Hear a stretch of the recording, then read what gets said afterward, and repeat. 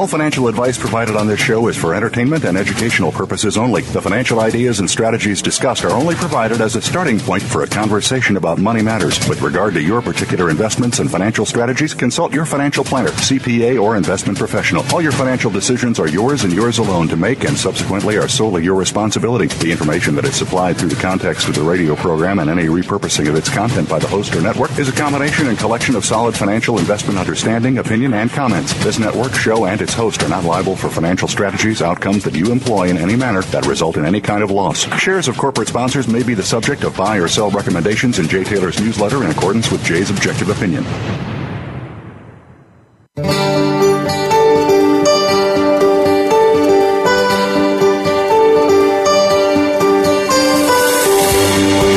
Welcome to Turning Hard Times into Good Times with your host, Jay Taylor. This hour will help investors fix issues and achieve personal gain. Now, here's your host, Jay Taylor. Welcome to Turning Hard Times into Good Times. I am your host, Jay Taylor, and I want to thank each of you for listening to this show, making it the number one show on the Voice America Business Channel. I want to also thank our sponsors for this show, for making it economically viable. For today's show, our sponsors are Caden Resources, Canamex Resources, Go Gold Resources, and Uranium Energy Corporation. Want to encourage each of you to continue sending along your questions and comments to questionsfortaylor@gmail.com. That's questions, the number 4, Taylor@gmail.com. We have a very busy day today, so let's get right to today's show. I've titled it, How Near is the U.S. to the USSR Like Economic Collapse? Today we have Dmitry Orlov, J. Michael Oliver, Amir Adnani, Gene Epstein, and Curtis Ellis, all return guests on this show, and the entire interview also that Greg Hunter had on USA Watchdog with Dr. Paul Craig Roberts will be aired in the second hour of today's show at Jay Taylor Media, that's JAYTaylorMedia.com, as a podcast, and that will be available immediately after the first hour of today's show. Recently, James Rickards opined on this show that he thought the timing toward a currency reset was accelerating. Indeed, it was just that this last week that Paul Volcker called for a new revised Bretton Woods. And so the notion of a new monetary regime, the first since 1971, is not relegated only to off-the-wall gold bugs. Dmitry Orlov will be with me in about a half past the hour today to talk about the cracks that he sees in the United States that reminds him of the demise of the former USSR. I want to ask him for an update about what he sees in that regard, especially in light of the reborn Cold War-like tensions that seem to be emerging between Russia, the United States, and its NATO allies, and whether he thinks that we may play into a currency reset, the very kind of thing that Rickards is talking about if he sees what's going on geopolitically as playing into that.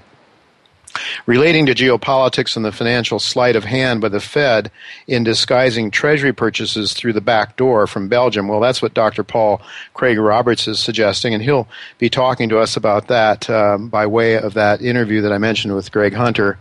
And Curtis Ellis will update us on the efforts of the Obama administration to sneak through another, what I think is a very damaging so-called free trade bill known as TPP, or Trans-Pacific Partnership. And so he'll be with us, both Roberts and Ellis will be with us in the second hour of today's show at JTaylorMedia.com. Gene Epstein will also join me to talk about the horrifically flawed economic ideas of French economist Thomas Piketty. And as I say, Roberts, Ellis, and Epstein will all be with me then in the second hour at JTaylorMedia.com. With the tensions rising up between Russia and NATO, and with the stockpile of uranium from the former Soviet Union depleted, what will that mean for uranium prices and the prospects of uranium producers in the United States? Well, Amir Adnani is going to be with me after our first commercial break today to talk about the prospects for uranium and for his company, Uranium Energy Corporation. So we'll get his take on that. And well, getting back to the currency reset idea, any new monetary regime is bound to have a profound effect on your wealth and investments as a whole. But of course, talk is cheap. So what we really want to do, rather than trust the views of any one person, is to listen to the language of the markets, which provides a superior wisdom that comes from the collective wisdom of millions of market participants. To help us decipher the language of the markets, I am really pleased to have back with me right now Michael Oliver, Through his firm, Momentum Structural Analysis, Michael has for over 20 years provided proprietary technical analysis to asset management institutions. And to learn more about Momentum Structural Analysis in its history, you need to go to Oliver's. That's www.olivermsa.com. Mike is the author of the book, The New Libertarianism, Anarcho-Capitalism, which was just reviewed by the Mises Institute, and they describe the book as, quote, much more than an academic thesis, but a distinguished addition to libertarian thought, end of quote. Well, it's really good to have Michael with me. Welcome, Michael. It's good to have you back. Good to be here, Jay. On May 29th, you wrote a very important piece for your subscribers titled Four Connected Tectonic Plates. Those important plates are the S&P 500, gold, the European stock market in general, and then the euro and U.S. dollar exchange rate. So I'd like to ask you to talk about those for a bit. Tell us why those are so important, and starting perhaps with the S&P 500. Well, it's not always the case that all markets are linked, but in this day and age when the central banks have made more or less the 800-pound gorilla in the markets, they do tend to link things up, either inversely or coincidentally. And these four markets tend to have a good correlation to one another, not day to day or week to week, but when you stand back and look at their monthly, month-to-month swings and so forth. In particular, I can see it in the momentum readings of these four markets. S&P, of course, up, gold is now down. That relationship had been coincidental up through mid-2011 when the central banks were doing their QEs and commodity assets were actually rising more than stocks. But that broke down decisively in mid-2011. Gold peaked in August, September of 2011. Most commodities also peaked then. And they divorced themselves from stocks, and now gold is clearly, in my momentum work anyway, technically opposite stocks, wave by wave, almost month by month. Therefore, we have S&P in a bull trend, a very old one. We now have gold in a downtrend, at least about 3 years old now. And they're both at about the same juncture point, where it looks to me like gold could be either one has made its bottom, that would be the dual lows at 1180, which occurred last year, or it has one more spike to go. In other words, blow those lows out, generate a highly likely spike bottom that does not sustain on the downside, and then flip back up. I'm open to the prospect that it goes either way, but I do think gold is either bottomed or is close to a bottom time-wise. And as far as price goes, I think a low would probably be in the low 1100s, so not dramatically below the 1180 low, should we decide to go that way. Mm-hmm. S&P is doing essentially the same thing in reverse. It has continued to make new erosional highs this year. Each month it'll tickle out the high of the prior month and then fall back and then go a little bit more. But on its momentum charts, it's identical to gold, but upside-down version of it. It looks like the S&P is either about to peter out in terms of its annual momentum and therefore put in a top. At the same time, gold is trying to develop its bottom. So those two are inverse. Now, obviously, the European stocks, and I look at the DAX index primarily, which is equivalent to the S&P 500 of Europe. It is the stalwart index of Europe. But I also look at the Euro Stoxx 50 index, which is 50% of the European stock market capitalization. And I've run numbers on it, and it is obviously correlated positively to the S&P. It's not as strong as the S&P by any measure, but it is in the same directional movement. It has numbers that are about 2% below its current price. That if seen at the end of this month on a monthly closing basis, the way I measure it, it's turned down. The S&P's numbers, just to make a note if you want to, it's now in the 1920s. If you get down to 1863, the end of this month, and the number will be adjusted sharply up next month, that is a monthly close that indicates to me a top is in place. That's about 3% below the market. So we're talking about numbers that aren't far away, so a sneeze by these two equity markets will, in my view, with my work, indicate top in place. Now we go to the 4X markets and the euro and the dollar index. You got to remember that the dollar index, which is one of the ways we most traders measure the dollar, is a basket of exchange-weighted currencies. The euro is about 57% of the dollar index. So what the yen does, what the British pound does, the Swiss franc really don't matter too much. It's what the euro does in terms of causing the dollar index to go up or down. Mm-hmm. The euro has been positively, very much so, correlated to the S&P and to the developed stock market indexes for the last several years.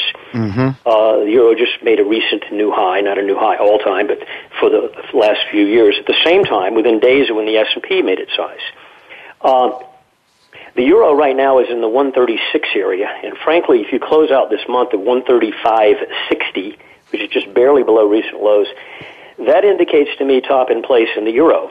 Mm-hmm. If you go back and study its long-term momentum, if that occurs, is a good likelihood that the S&P will be one monthly bar away from doing the same.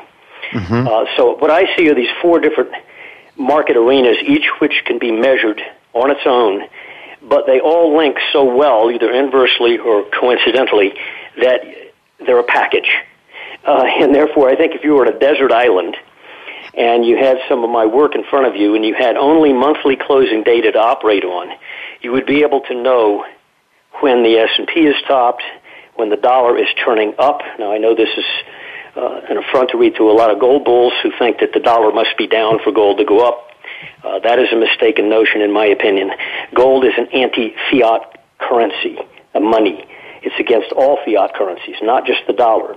The dollar is now matched by other equally liquefied currencies like the euro and the yen. So if the dollar goes up, it doesn't indicate necessarily any great fundamental strength in the U.S. or in the integrity of the currency. It just means it's better than the others. Yeah, it's a relative statement, and people need to realize that. Sure.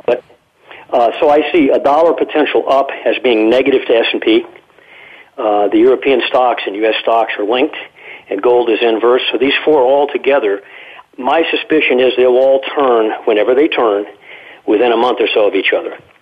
And they'll give, in effect, a chorus of asset direction change of a long-term nature. And okay. It looks to me like we're near that point.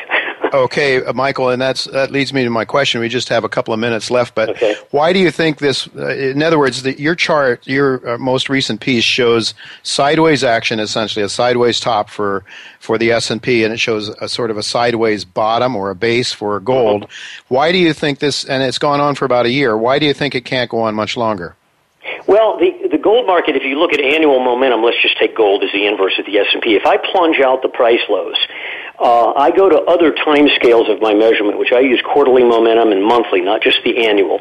And they clearly tell me that if I punch out those lows in gold, it is probably an exhaustion spike because none of the other momentum indicators will confirm a new low in gold. Mm-hmm. The gold would have to go off the page to achieve a confirmed weak low. In other words, one that is validated by weak momentum readings. Instead, now, if I blow out those lows, if I do, and I'm not at all sure that's going to happen, I think you get about 2 weeks for gold and the S&P to power up on the S&P up into the 1950s, and for gold to get down around that 1200 mark, which is the low 50-point reading on the gold bear so far. And right now we're in the 1240s and quietly steady. I'm open to the possibility we don't ventilate the gold lows and we don't ventilate the S&P on the upside. Instead, they both wither effectively for the next week or two, just short of levels that would indicate some more, and you get a quiet top as opposed to a violent, exciting one, a dramatic low in gold, for example. Instead, you just simply make a higher low here in the 1240s, okay.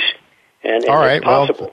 Well, but I mean, So just to summarize here, because we're just about out of time, okay. If I understand you properly, what you're saying is it's highly likely we're going to see a turn downward in U.S. equities and in European equities. It's highly likely we're going to see an uptick or a turn upward in the U.S. dollar relative to the euro, and it's highly likely that we're going to see a turn up in gold after a possible another plunge down, but a brief plunge down. And that these markets are so interrelated that when one goes, the rest are likely to turn as well. I think they'll all pretty much go as a chorus, and I think that will tend to validate whatever you see in one. If you see it in the other, and the other, and the other, it's a chorus, and it's a true statement. Well, you can act on the information. It's an excellent summary that I'm very privileged to have seen. I want to thank you very much, Michael, for coming on the show. And again, for our listeners, it's olivermsa.com for more information. And Michael does provide a service to institutional clients primarily and wealthy individuals. So it's not a retail service. But Michael, very happy that you could come on and explain this stuff to us. I know those of us on this show are looking very, very carefully at gold because we have a lot invested in gold in one way or gold shares or gold stocks, and we don't have time to ask you today about gold shares, but we might like to have you come back on sometime in the near future to discuss that as well. Be happy to. Good. Thank you very much. Thank you, Michael. Thank you very much. Well, that's all the time we have with Michael. But coming up next, Amir Adnani, the CEO of Uranium Energy, will be with me, and I want to talk to him about where he sees the uranium prices going in light of the difficulties that we're now experiencing with the Soviet Union, or with Russia. And then Dmitry Orlov will be here to also talk about Russia and some of the parallels he sees between what's going on in the United States and what went on in Russia during the time of that country, or the USSR, I should say, and the time of that empire's collapse. So don't go away. We'll be right back with Amir Adnani.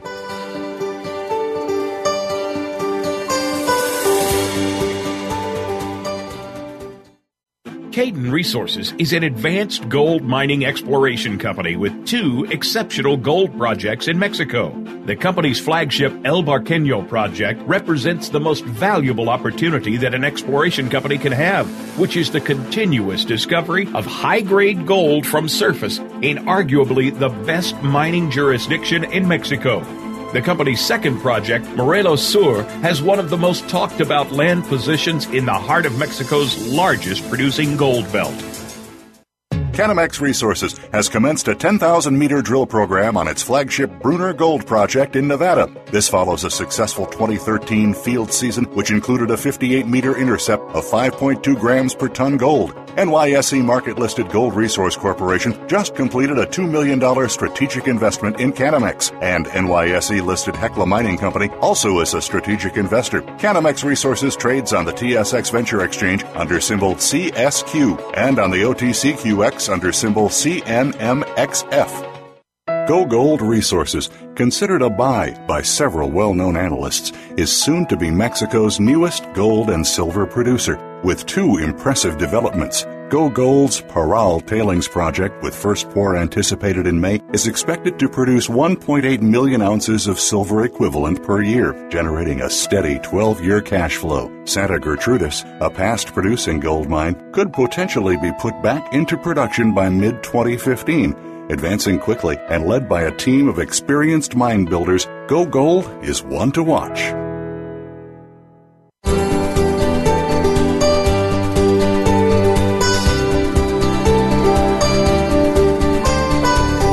You're listening to Turning Hard Times into Good Times with your host, Jay Taylor. If you have a question or comment about today's show, Jay would love to hear from you at 1-866-472-5790. That's 1-866-472-5790. You can also send an email to questionsfortaylor@gmail.com.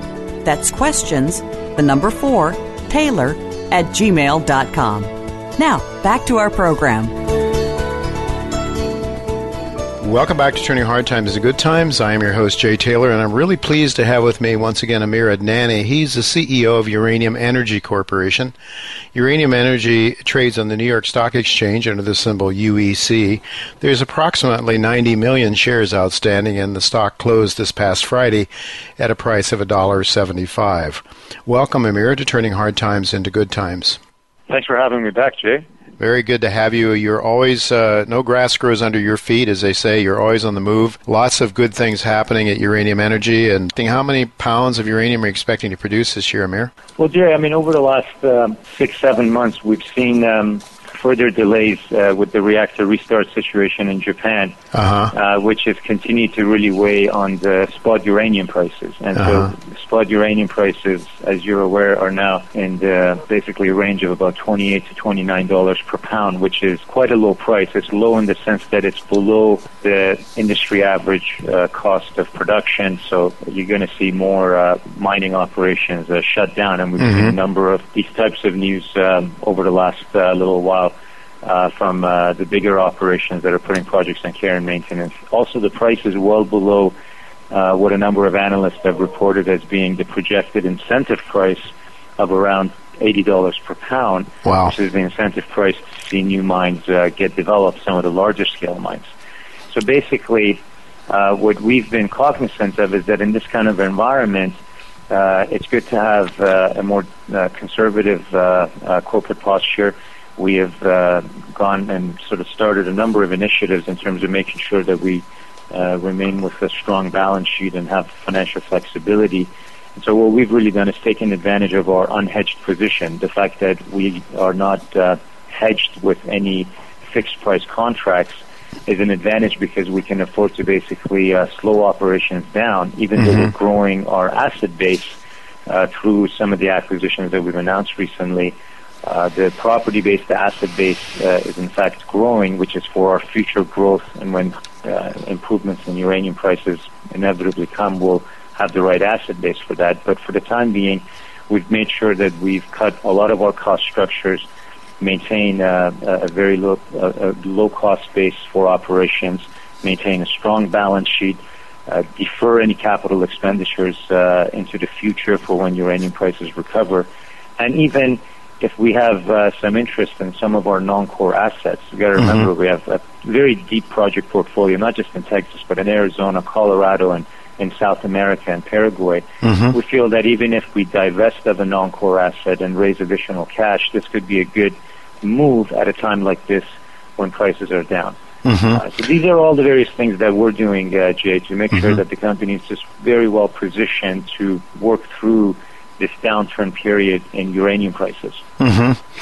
Well, I want to get to the uranium price and a little, some of the factors that work in and play into that. You mentioned the Japanese situation, but before we get to that, you mentioned $80, or I think you said $80 is what the analysts are suggesting is necessary to bring on new mining projects. Probably we're talking about hard rock uranium projects, right? Correct. And so I think our listeners need to realize that you are in the process of your production comes from low cap cost, environmentally friendly in situ recovery process, right? And that's a lot lower cost. The operating costs are a lot lower than for hard rock mining, both capital and operating cost, right? So in situ recovery or ISR mining that we're focused on is definitely on the lower end of the cost curve and in the lowest quartile of cost for developing uranium mines and even the operating costs to produce uranium. This is what our method of mining in South Texas, where we have our production hub and spoke strategy, is currently employing. But you are continuing to produce even with these lower prices, and what do you expect your cash costs are now, Amir? Well, Jay, based on what we had reported, our last reported sales were for the period ending October 31st of last year, 2013. And that was the last quarter we actually completed or made sales in the spot market, because with the drop in the spot uranium price, we've really held back on basically making sales, building an inventory right now. Okay. We've reduced the pace of operations so that we can reduce costs, but we're still producing to the extent that we can cover some of our operating costs and keep our core personnel. But as of the numbers we reported, I mean, the cumulative numbers, the average cash cost for us since start of production through to end of October of last year came in at around $22 per pound, which is excluding royalties. We pay typically 10% royalty to our mineral owners based on the uranium sale price that we experience only at the time of sale. Beyond that, there are no other mineral or, let's say, corporate taxes or royalties to the state of Texas. So your real true tax or royalty is what we pay to the mineral owner. So you can see even with the cash cost excluding royalties of $22 per pound, which was based on our cost of goods sold, that's the average realized cash cost since inception of production in early 2011 through to the end of last year. That's a very competitive cash cost number to be looking at, to be realizing, especially for a startup operation, a project that's just up and running. And I really think that shows the proof of concept that Uranium Energy has, the proof of concept in having shown that we are truly an operator. We can operate with the best of them, and we can definitely deliver competitive results with the production that we had. But we're being sensible about the current environment and really looking at the fact that it's better to preserve the resources that we have available to be produced to realize that production when uranium prices do recover. And we do, in fact, expect the recovery to take place in 2014, hopefully on the back of these reactor restarts in Japan. Right now, a number of individuals, analysts, market observers that we follow or listen to, a lot of the Japanese trading houses, they're still signaling that there could be possibility for 2 to 5 reactor restarts in the balance of this year. And that could be the much-needed catalyst that the sector needs as a positive boost, which could also really help with the price as well. Mm-hmm. Well, I mean, if you're getting back to the economics of your current sort of low level of production that you've just explained the reasons for, that you'd be looking at still at a positive operating cash flow, direct operating cash flow. Maybe not sufficient to cover all your overhead, but certainly the direct operating costs would be less than the prices of $28 to $29. So you're still making a positive margin on your operation. Is that right, Amir? Yeah, right. Based on the cash cost, you mean? Sure. Yes. Okay. Well, so there's the Japanese situation. I thought that the uranium that was supplying the world to a great extent had come from the old, the weapons from the Soviet Union that were taken apart, and the uranium was sold out into the markets. Is that program still in place, or is that about over with? That program is over with now. It ended at the end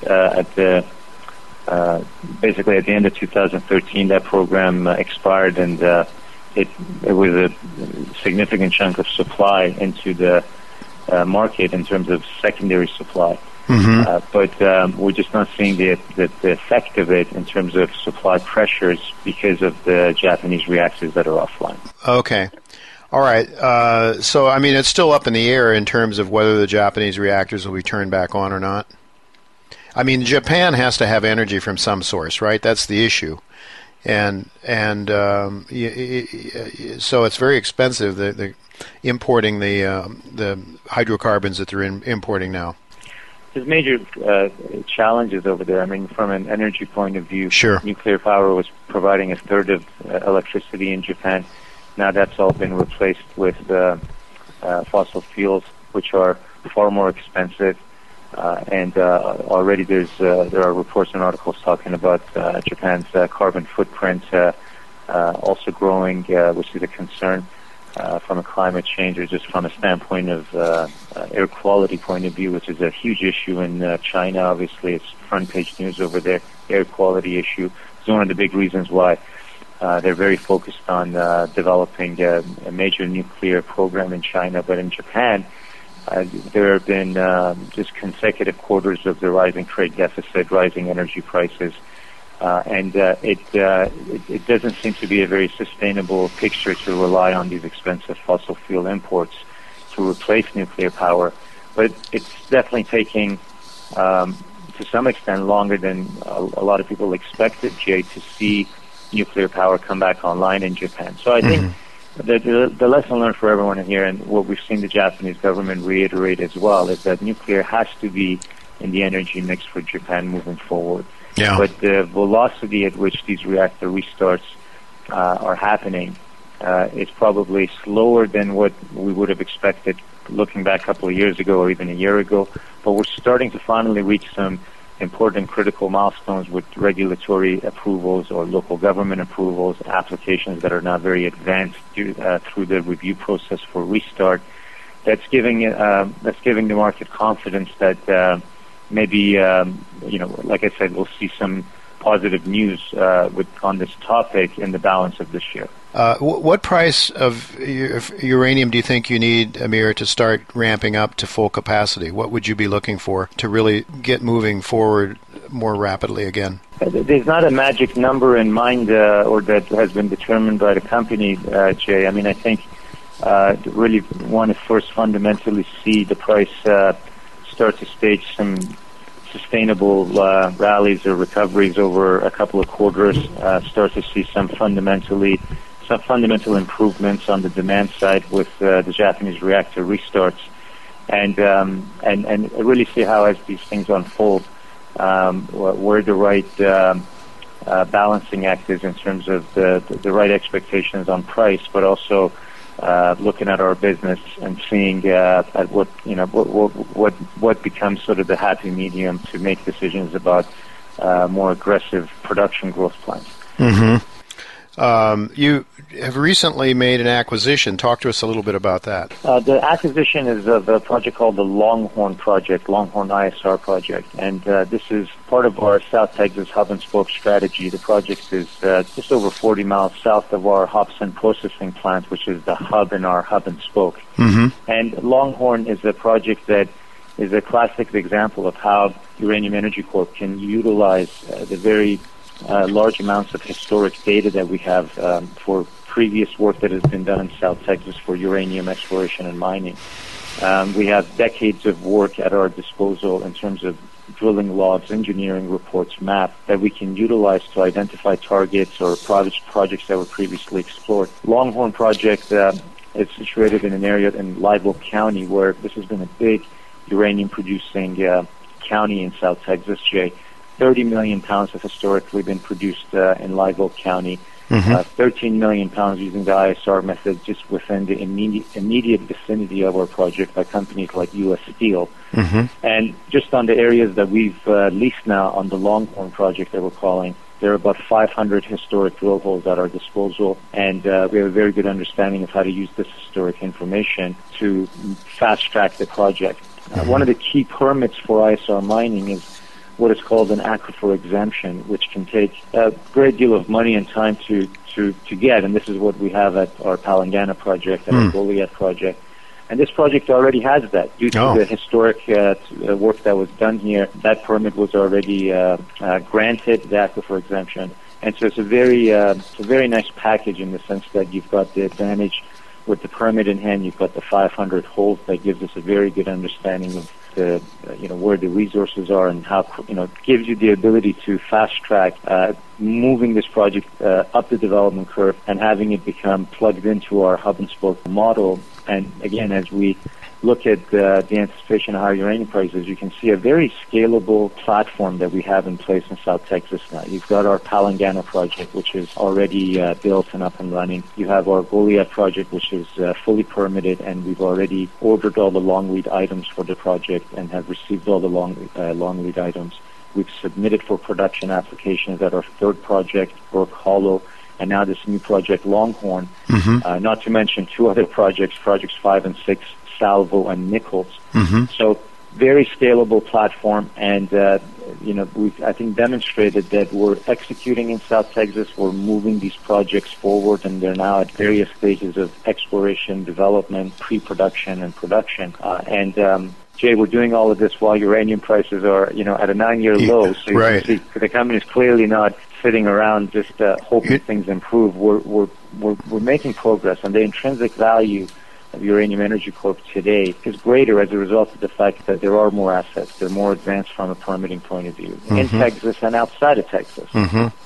Well, in this environment, you don't get much joy from the markets, but that doesn't stop you from building the company so that when the market turns around, people that own the stock at these levels or that enter the stock at $1.75 or somewhere in that range should do very, very well. How many pounds of uranium would you have in reserves or resource categories now?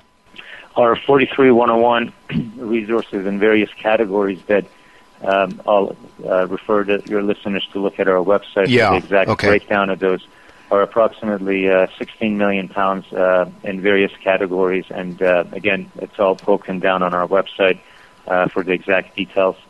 And then there are additional resources in Arizona, the largest one being our Anderson project with 29 million pounds. Again, for the details, please refer to the website. In Paraguay, our UT project is 11 million pounds, 43-101. The Slick Rock project in Colorado, we recently issued a preliminary economic assessment showing 11 million pounds of uranium with a very strong vanadium byproduct, and also demonstrating some good economics on the project as well, where you can see these are not just exploration projects we hold outside of Texas. These are very advanced projects, and at higher uranium prices, the company really has multiple sort of fronts to develop and look at a very good development pipeline. Mm-hmm. Indeed. Well, it's at times like these that really smart investors, the Rick Rules of this world, the Doug Caseys, those guys are licking their chops, looking at the potential, studying companies that really have the management, and you have a great management team. Amir, you always attract good talent. I like to say, because I think you know how to delegate and how to let people free to use their skills. And you've done a remarkable job with this company as well as Brazil Resources, and is just really want to let our listeners know that I have a very high regard for what you've done. Anything else you'd like to add before we conclude our discussion today on uranium energy? No, I think it's been great to have the opportunity over the years to speak with you and update your subscribers on the ongoing progress with both uranium energy and the sector. There's no doubt that this has been a challenging time for the uranium and nuclear power industries, the 3 years post the Fukushima accident. But again, when you look at the fact that there are 70 reactors under construction right now, 90 new reactors are expected to come online on top of the 400 and so that we currently have already in the world connected to the grid. Over the next 8 years, there's expected to be 90 more added on top of that. There's real growth taking place in nuclear power. I think that's something that needs to be recognized, that yes, it's, these are tough times, the uranium prices are down and low, but the growth in nuclear power worldwide is evident, moving ahead, and it's really not ifs and buts. It's really happening. And so there's really reason to believe that with some fundamental improvements in Japan with the reactor restart situation, we can see the macro picture improve and prices to also recover from where they are. And Jay, just companies like UEC are just not that many in the world. In terms of companies that have a licensed facility, other licensed mines and operations, a technical team that has demonstrated the ability to deliver and operate and produce a diversified asset base in a number of different jurisdictions. This is really, I think, what makes UEC stand out. I think it's what's allowed us to attract individuals like former U.S. Energy Secretary Spencer Abraham, investors like Rick Rule, Li Ka-shing, the richest man in Asia, who, you look at these names, these are really, in my opinion, strong names and individuals for UEC as a small cap company to show it's been able to attract. And there just aren't too many uranium producers in the world. No.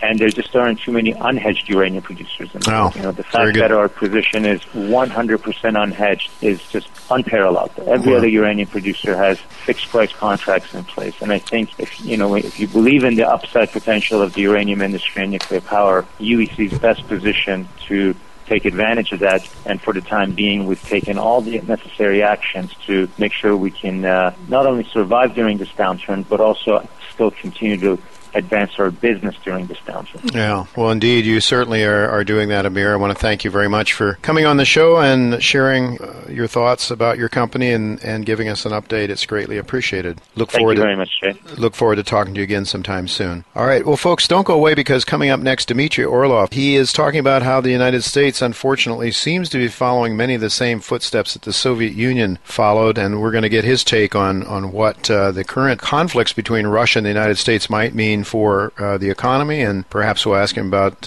what his views are on the uranium price as well. So stick around and listen to what Dmitry Orlov has to say. We'll be right back.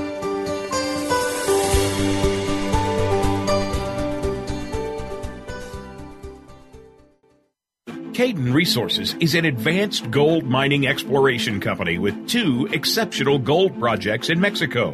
The company's flagship El Barqueño project represents the most valuable opportunity that an exploration company can have, which is the continuous discovery of high-grade gold from surface in arguably the best mining jurisdiction in Mexico.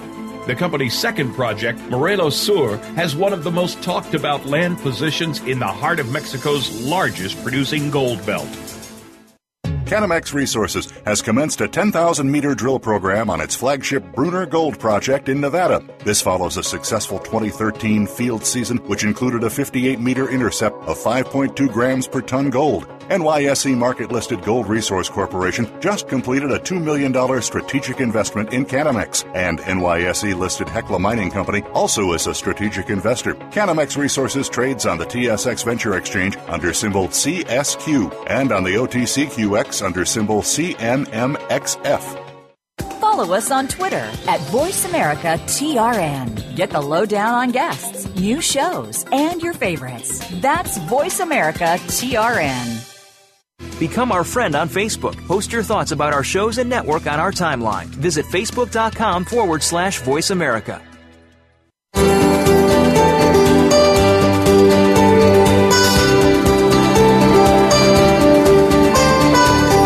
You're listening to Turning Hard Times into Good Times with your host, Jay Taylor. If you have a question or comment about today's show, Jay would love to hear from you at 1-866-472-5790. That's 1-866-472-5790. You can also send an email to questionsfortaylor@gmail.com. That's questions, the number 4, Taylor@gmail.com. Now, back to our program. Welcome back to Turning Hard Times into Good Times. I'm your host, Jay Taylor, and I'm really pleased to have with me once again Dmitry Orlov.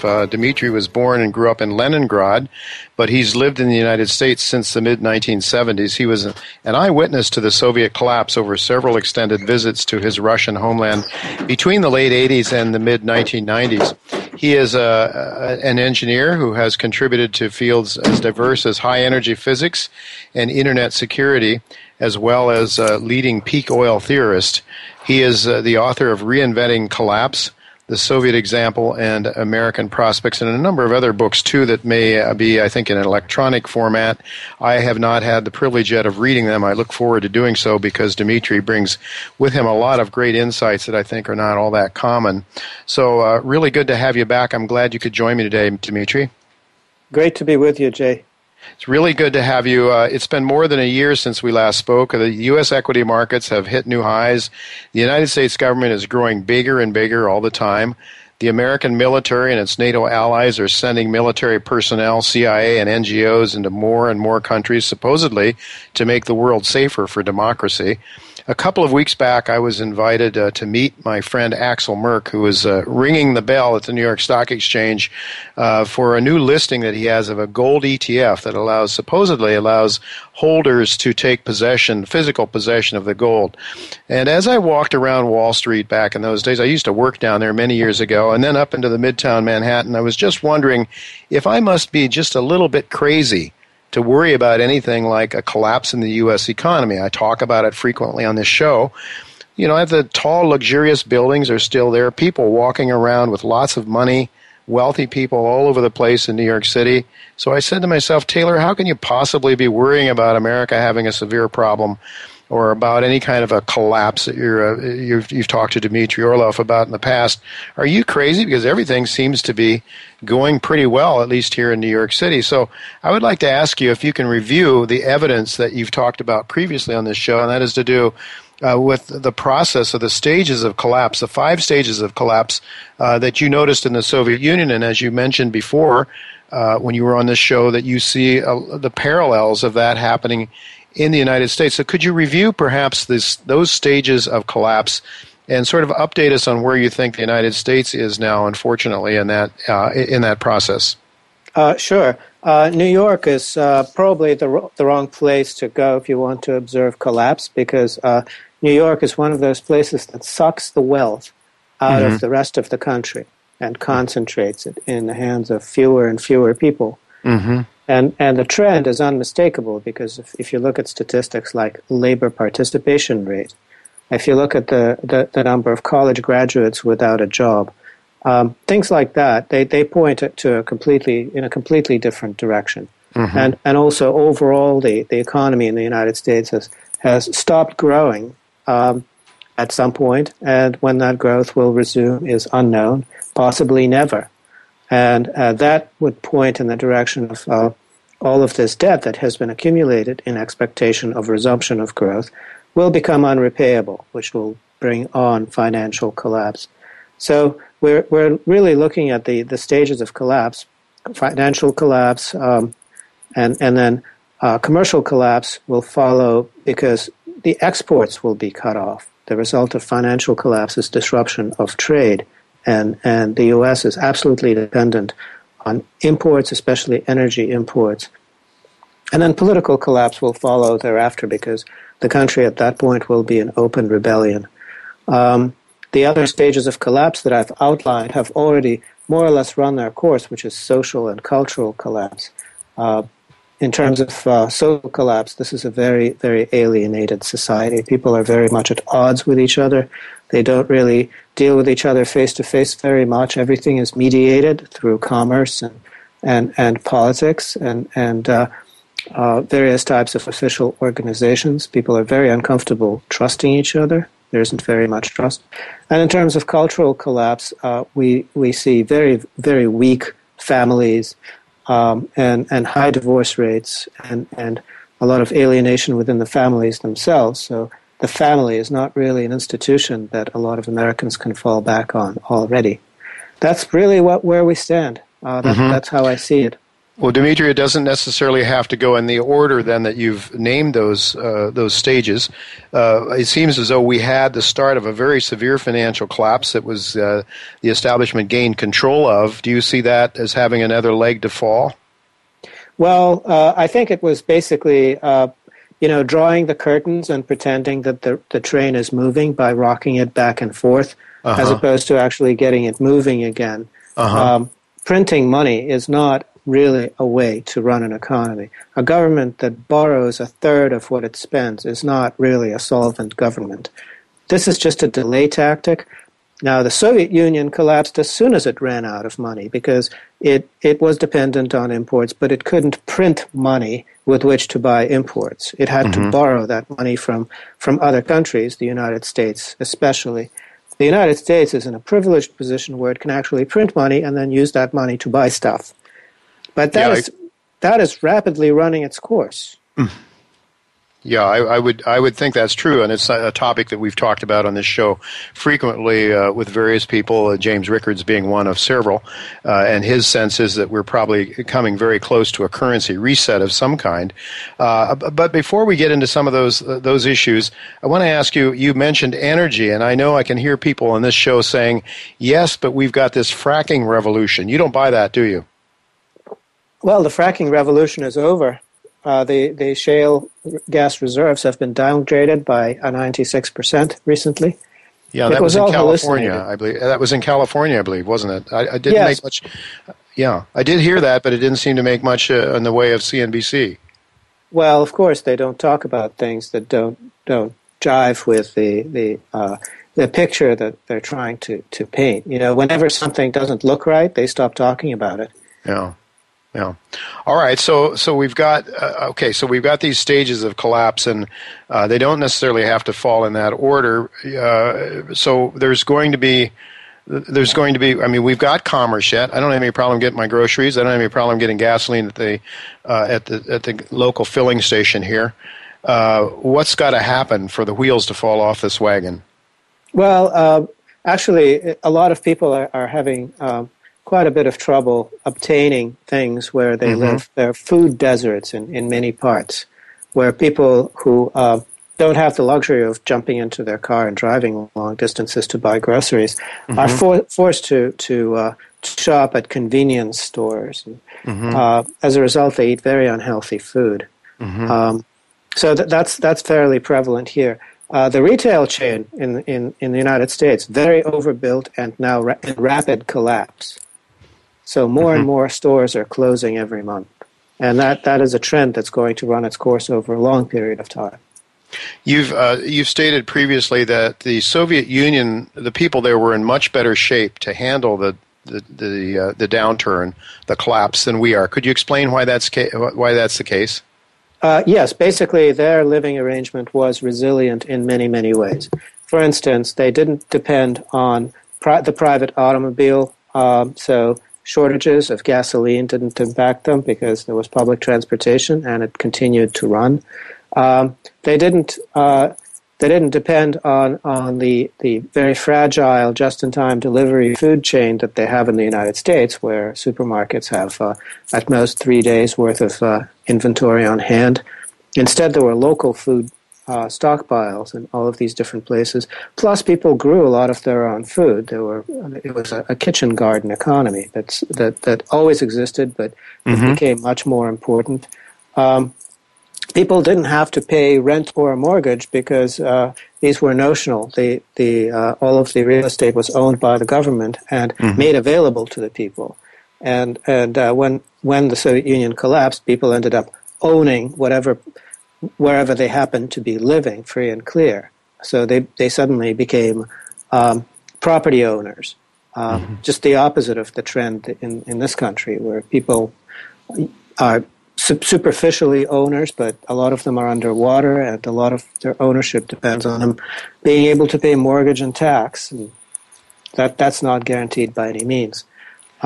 So all of those things made Russians very resilient in the face of collapse. They pretty much just went on. The times were hard, but they were survivable. But whereas in the United States, none of the things that people depend on, the life support system that they depend on, is actually resilient.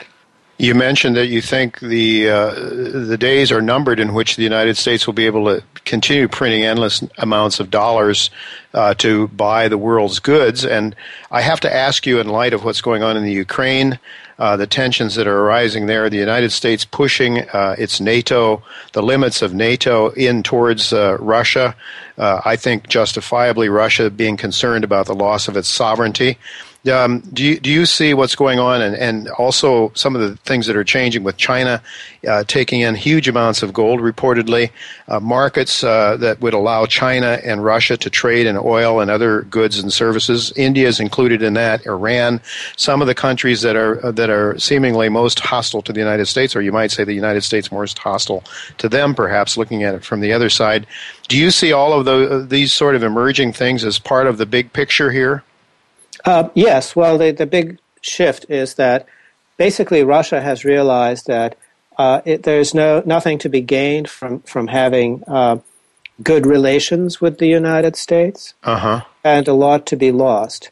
And Russia is no longer afraid of the United States, because Russia, along with other countries, basically sees the United States as a paper tiger that wastes all of this money on the military, yet cannot prevail in any conflict, not in Iraq, not in Afghanistan, not even in Somalia. So basically this is a very expensive way for the United States to defeat itself, and other countries have no need to interfere with it. Now, what happened in Ukraine is very, very unfortunate, because the United States and the CIA basically there perpetuated a neo-Nazi coup and installed this neo-Nazi regime in Kiev, which is now doing the things that caused the West to impose a no-fly zone on Libya. Yeah. But, of course, there are double standards. So, the United States was on one side of the conflict in Libya, but it's on the other side of the conflict in Ukraine, and that makes all the difference. Yeah. So for Gaddafi, it was illegal to attack civilians, but for the freaks in Kiev, the junta in Kiev, shelling civilians is just fine, not a problem. Yeah. Now, Russia is taking a very measured stand on it.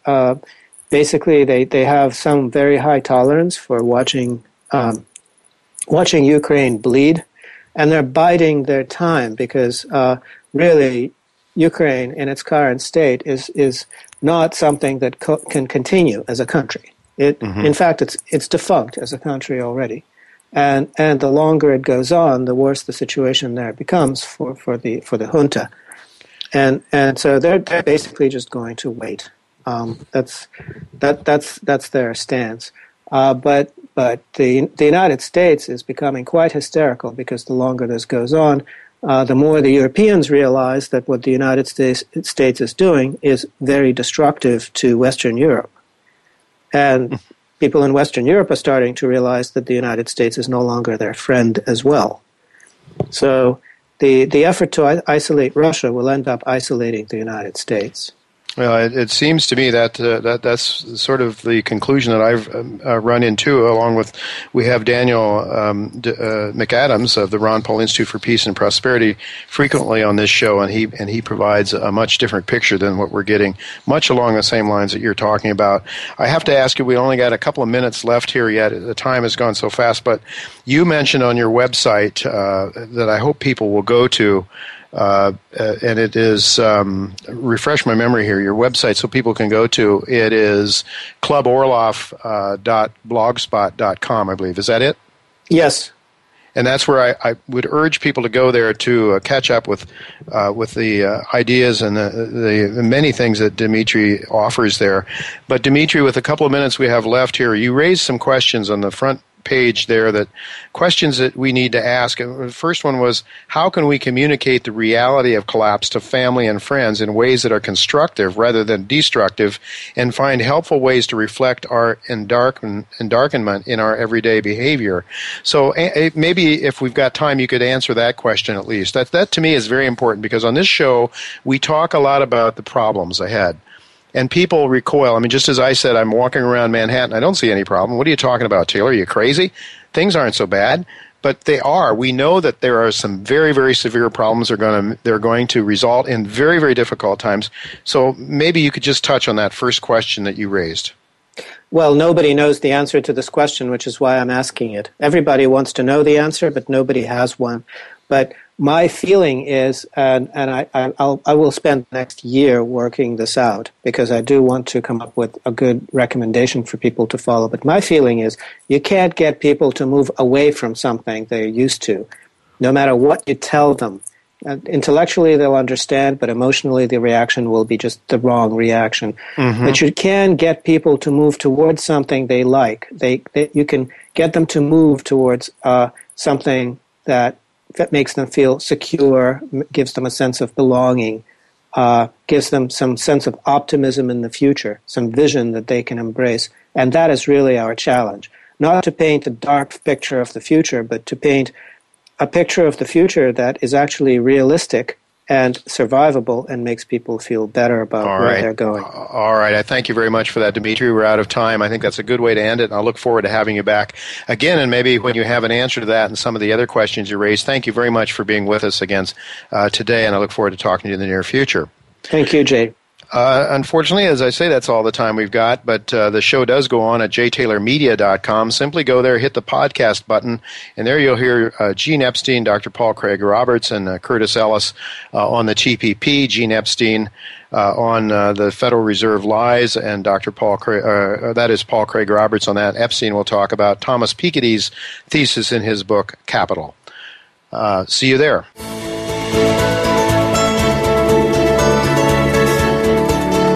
Thank you again for listening to Turning Hard Times into Good Times with Jay Taylor. Please join us again next Tuesday at noon Pacific Time, 3 p.m. Eastern Time on the Voice America Business Channel.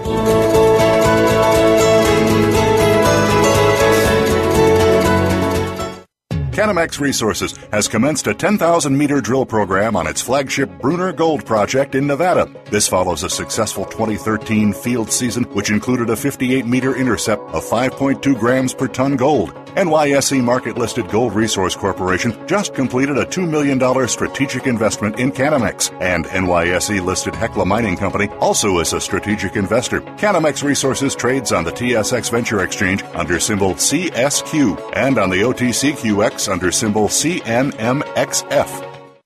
Cayden Resources is an advanced gold mining exploration company with 2 exceptional gold projects in Mexico. The company's flagship El Barqueño project represents the most valuable opportunity that an exploration company can have, which is the continuous discovery of high-grade gold from surface in arguably the best mining jurisdiction in Mexico. The company's second project, Morelos Sur, has one of the most talked about land positions in the heart of Mexico's largest producing gold belt.